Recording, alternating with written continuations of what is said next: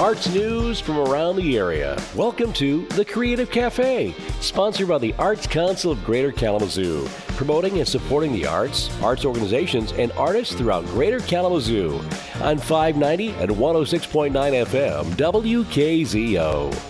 Once again, cloudy, 54 degrees in Kalamazoo at WKZO. Good Saturday morning and welcome to this morning's edition of Creative Cafe, a presentation of the Arts Council of Greater Kalamazoo as we take a look at the art scene in the Kalamazoo area and, of course, talk with those making a difference in the arts world in this area.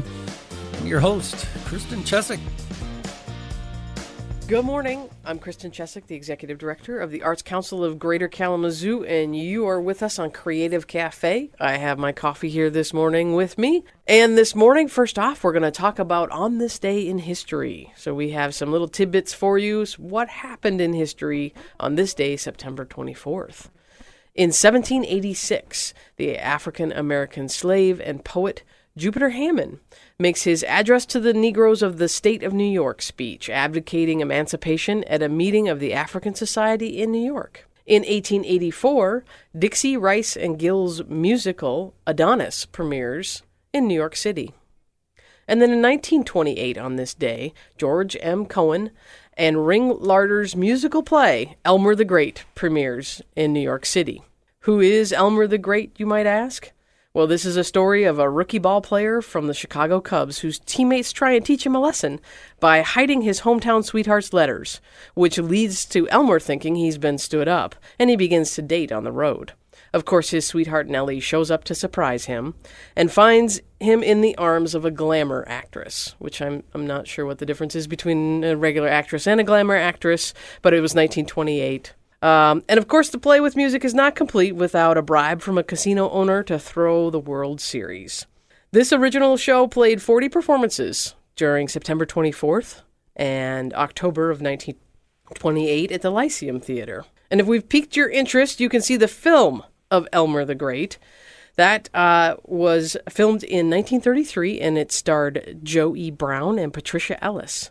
Although the reviews of the film indicate that it betrays its original stage origins with too many static scenes and a final rain-soaked baseball game. So I guess we'll have to wait to see if the revival is in our future from a local theater.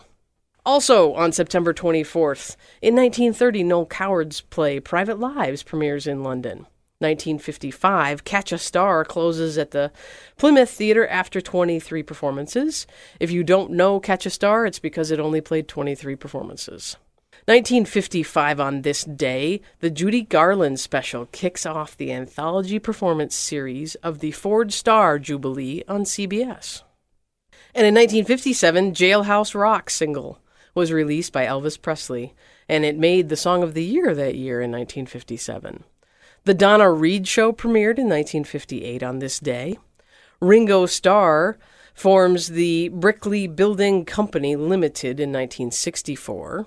And in 1976, O Calcutta is revived and opens at the Edison Theater. It runs for 5,959 performances, and it is Broadway's longest-running musical revue. In 1977, Estrada closes at the Majestic Theater after 7 performances. In 1984, Paul McCartney releases his single No More Lonely Nights. In 1995, the TV adaptation of Jane Austen's Pride and Prejudice is aired, and that starred Colin Firth, and it actually debuted on BBC One, and so I'm sure you could probably stream that now. So Colin Firth in Pride and Prejudice. And then in 2010, The Social Network, which was directed by David Fincher and starring Jesse Eisenberg, Andrew Garfield, and Justin Timberlake, premiered at the New York Film Festival. So that's what happened on this day, September 24th, throughout history. We're also now going to go and tell you what's happening now in Kalamazoo. And you're not going to want to miss these things. Tonight at 5 p.m., the Kalamazoo Mall City Harmonizers has a cabaret show at the Coover Center. That's 918 Jasper Street. If you have not listened to the Mall City Harmonizers, they're absolutely fantastic. It's an a cappella group, barbershop quartet. The theme is Together Again. And in addition to their chorus, they have 3 quartets that will be singing. And other musical works, the Masterworks opening night is tonight, Saturday, September 24th at 7:30. This is the Kalamazoo Symphony Orchestra at Miller Auditorium. No better way to spend an evening than with Tchaikovsky's Dramatic Fourth Symphony. So that's what you can expect to hear tonight if you go to that show. There's a Rising Star concert tomorrow, September 25th, and that is Tony Siki-yun. And that's the Gilmore Keyboard Festival, Piano Festival, and they're going to be at the Wellspring Theater. That's at 4 p.m. on Sunday. And then if you're looking for some old school, next Friday, the 30th, if you're looking for some old school entertainment, and by old school I mean in the last 40 years, the official Meatloaf celebration is happening. That is happening at Miller Auditorium. It's at 7:30. That's next Friday. And you can celebrate the legendary Meatloaf and experience all of his hit songs by the Neverland Express. So that also has the American Idol winner Caleb Johnson. So you're not going to want to miss that. The Catalyst Quartet, which Fontana Chamber Arts is presenting, is also next Friday at 7:30, and that's at the Dalton Recital Hall. And if you're looking to get back into going out to see some theater, we've got great theater for you. The Civic Theater has Newsies that's been running for a couple of weeks now. You've got one more weekend to see that. And that's at the Civic Auditorium. They've got shows from Friday through Sunday, 7:30 and 2 o'clock. You can also see The Lightning Thief that opened yesterday and is playing up there at Western Michigan University. This is the theater department. They're at the Gilmore Theater Complex. It's the Percy Jackson Lightning Thief story, but it's a musical. You can also see Gentleman's Guide to Love and Murder. That is playing at the Farmers Alley Theater. This is an absolutely hilarious show. That opened last night as well. That's going to be playing for the next 3 weekends. That's directed and choreographed by Kathy Muley, and the musical direction is Chris Gray, so you're not going to want to miss that. And then also The Tempest. So Western Michigan University Theater, they will be opening that next Friday, but the Tempest, Shakespeare's Tempest, and you're going to want to not miss that as well. And that is what's happening around town in Kalamazoo. When we come back, we will be talking with Alessandra Pye about her new endeavor called the Chrysalis Institute. All right, thank you very much, Kristen, and we'll be right back. Creative expression comes in all shapes, styles, and forms. The Arts Council of Greater Kalamazoo invites you to get involved in your local arts scene. Are you an artist, playwright, actor, musician, or photographer? Do you make your living providing creative connections for others? Or do you engage in artistic expression as a way to fulfill a need to express yourself and share your story? The Arts Council wants to hear from you. For as little as $20 a year, you can become a part of the larger community of your artistic peers exploring resources, collaborations, funding opportunities, and more. As a service organization, the Arts Council of Greater Kalamazoo has been proud to serve Kalamazoo since 1966. Please visit our website anytime at kalamazooarts.org. That's kalamazooarts.org. Or stop into our offices inside the Epic Center in downtown Kalamazoo. We can't wait to meet you. This message provided by the Arts Council of Greater Kalamazoo. You're listening to The Creative Cafe, sponsored by the Arts Council of Greater Kalamazoo on 590 and 106.9 FM, WKZO. Well, good morning and welcome back to The Creative Cafe. I'm Kristen Chesick, the Executive Director of the Arts Council of Greater Kalamazoo, and I have the pleasure this morning of speaking with Alessandra Pye. She is the Creative Director of the Chrysalis Institute. Good morning, Alessandra.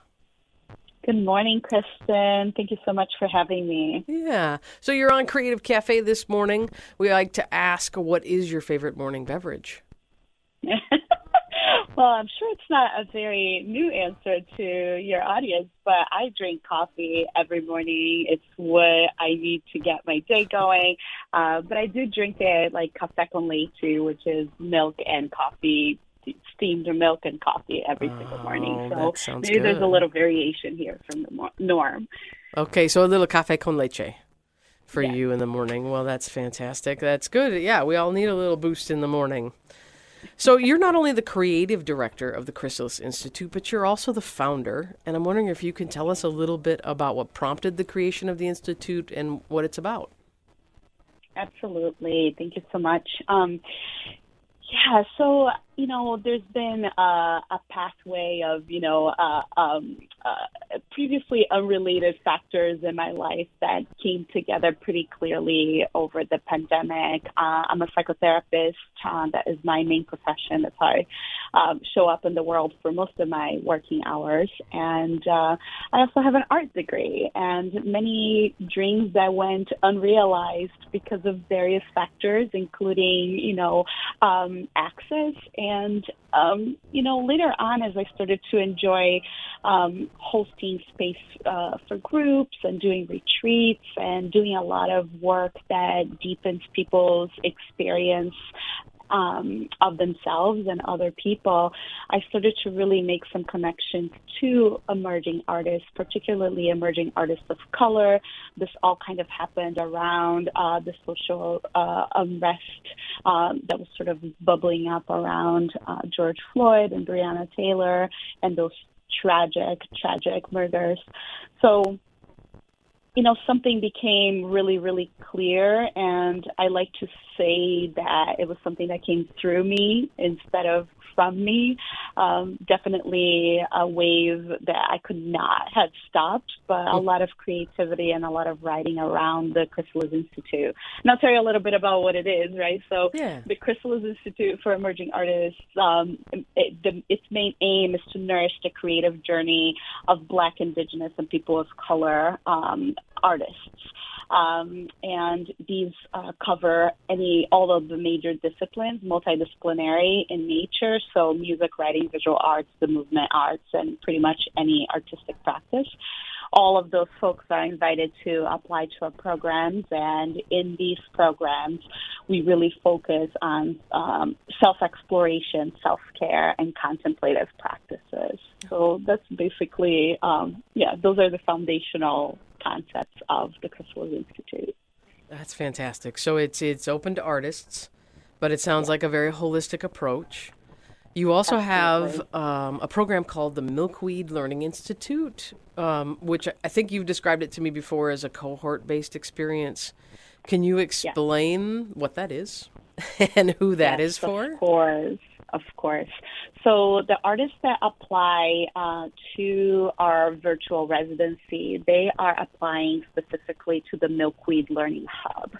So the Milkweed Learning Hub is a virtual platform, and it supports our participants' creative trajectory. And we're really trying to take a social-emotional framework that lends itself useful to their creative practice and the way their artistry will be manifested in the world.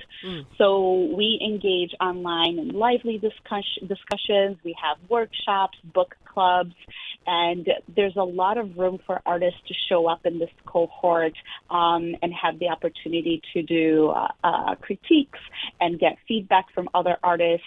And it's a really rich space because it's multidisciplinary in nature and by design. So, it's just a very learning-rich opportunity for people of different disciplines to learn from one another, with the common foundational element of them being BIPOC artists, so artists that experience in some degree or another the impacts of systemic factors in their lives, creatively and not. Okay. So specifically for BIPOC artists, I think I read somewhere that it was also for emerging artists. Is that true? That is true. Oh, so can you talk a little bit about what that? Go ahead. Yeah, can you talk a little bit about what how you would define emerging artist? Yes, of course. There's so many ways to think about that concept, but we needed to define it for ourselves so that our selection process was a little bit more refined, and so that we could really hone in into that self-exploration piece with a lot of peace, right?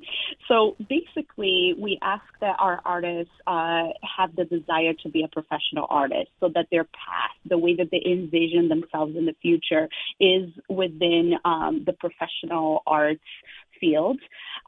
We also ask that a component of that emerging artist, piece be that they have achieved some sort of professional achievement already. So locally, regionally, or statewide. So that means maybe they demonstrate that they've had some exhibits, that they've had some shows, that they've had some poetry readings, and some tracking mechanisms that indicate that they've been working hard at putting themselves out there and their work out there. They have to be 18 years of age or older. Okay. And that's pretty much it. There are no requirements as far as education or anything like that. Okay. So, yeah. All right. So an emerging artist, so someone who has a desire to become a professional artist and has a little bit of experience, but maybe looking for this as a launch point for more experience and connection. Absolutely. Is this the first year? Yeah, go ahead. There's just one thing that feels important too is that an artist applying for our programs, if let's say I indicate that I'm a poet, right, and then when I apply to the program, I have maybe only a couple of years of demonstrated practice in poetry, but I have 3 years of demonstrated practice in painting, for example. We just ask that they decide which one we want to look at. That you come into the program with a focus and sort of just a pathway that feels a bit defined. Sure. Okay. Is this the first year for the Milkweed Learning Hub? Yes, we are on our very first programming year. We took a lot of time and a lot of consultation to, create something really special that was very thoughtful for the artists. But we already ran the spring cohort, which was beautiful. It's such an incredible group of artists. And now we're we just started last week the fall cohort, which is already really wonderful and very, very promising. And how many artists do you take for each cohort, for each session? Yeah, so the hope is that we'll take up to 8 artists. But because we're just starting and just kind of getting something, we're getting our footing underneath us. We had 4 artists in the spring and then 4 in the fall. But in the future, we'll be accepting up to 8. And that depends on various factors. So, our capacity, funding, all kinds of things. Well, and it still sounds like, even at capping it at 8, so there's an application process. And you cap it at 8. It sounds like a very individualized and very in-depth experience. If someone wants to get involved, where do they go? What's the first step? How do you reach out to you to start the process? Of course. So if you're an artist and you're interested in applying or checking out our programs, I'd say the first step would be to check out our website, which is www.thechrysalisinstitute.com. So that is the main piece, and then also to visit our Instagram page. So the Chrysalis Institute. That's the handle for the Instagram page, and those are ways to sort of keep up with what we're doing, keep up with submission dates and things like that. And also, you can always send me an email, and I'm happy to engage and respond to any questions or make any clarifications.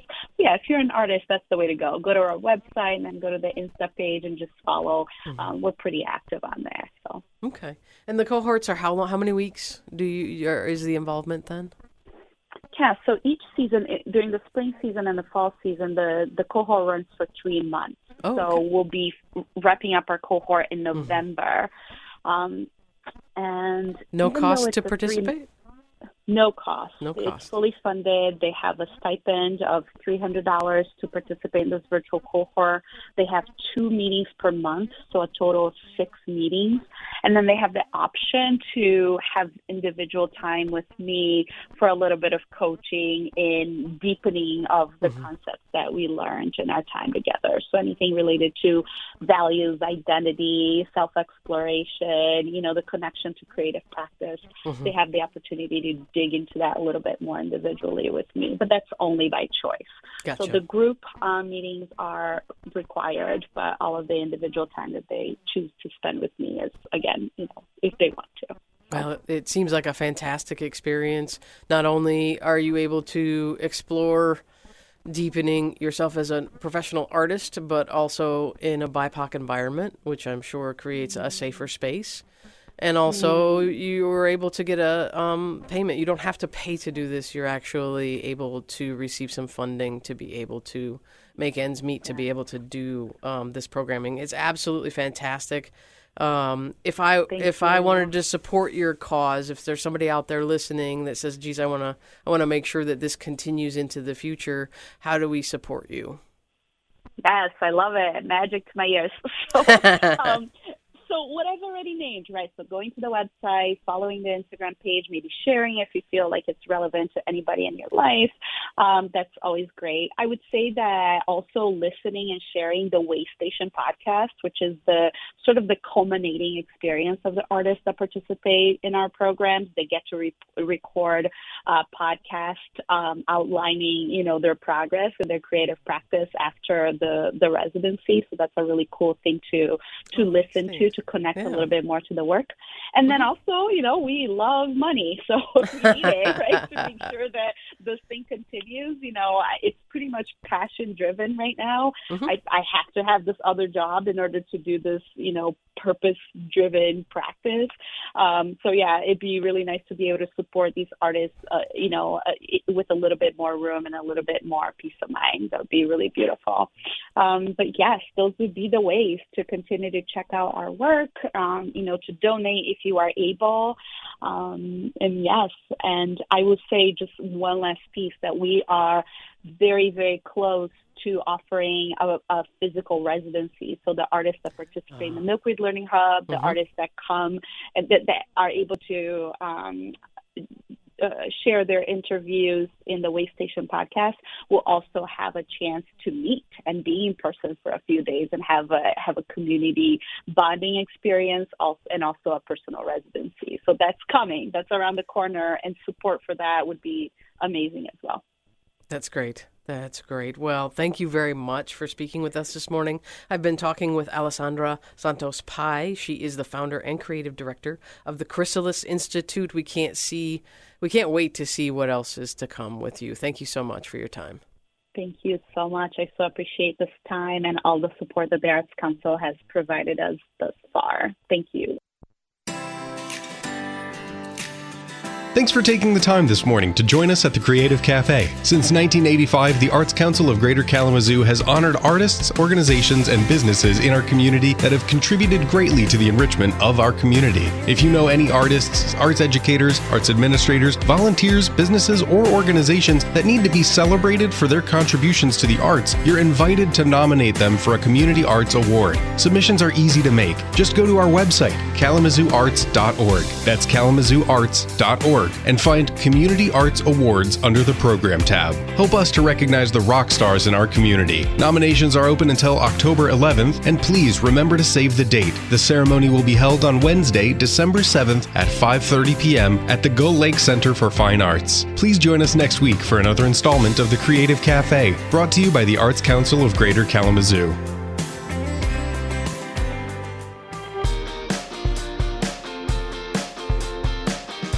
And again, thanks for tuning in to this morning's edition of Creative Cafe, a presentation of the Arts Council of Greater Kalamazoo. Make sure you join us again next Saturday morning, same time, first half of the 8 o'clock hour, right here on News Radio 590, 106.9 FM, WKZO.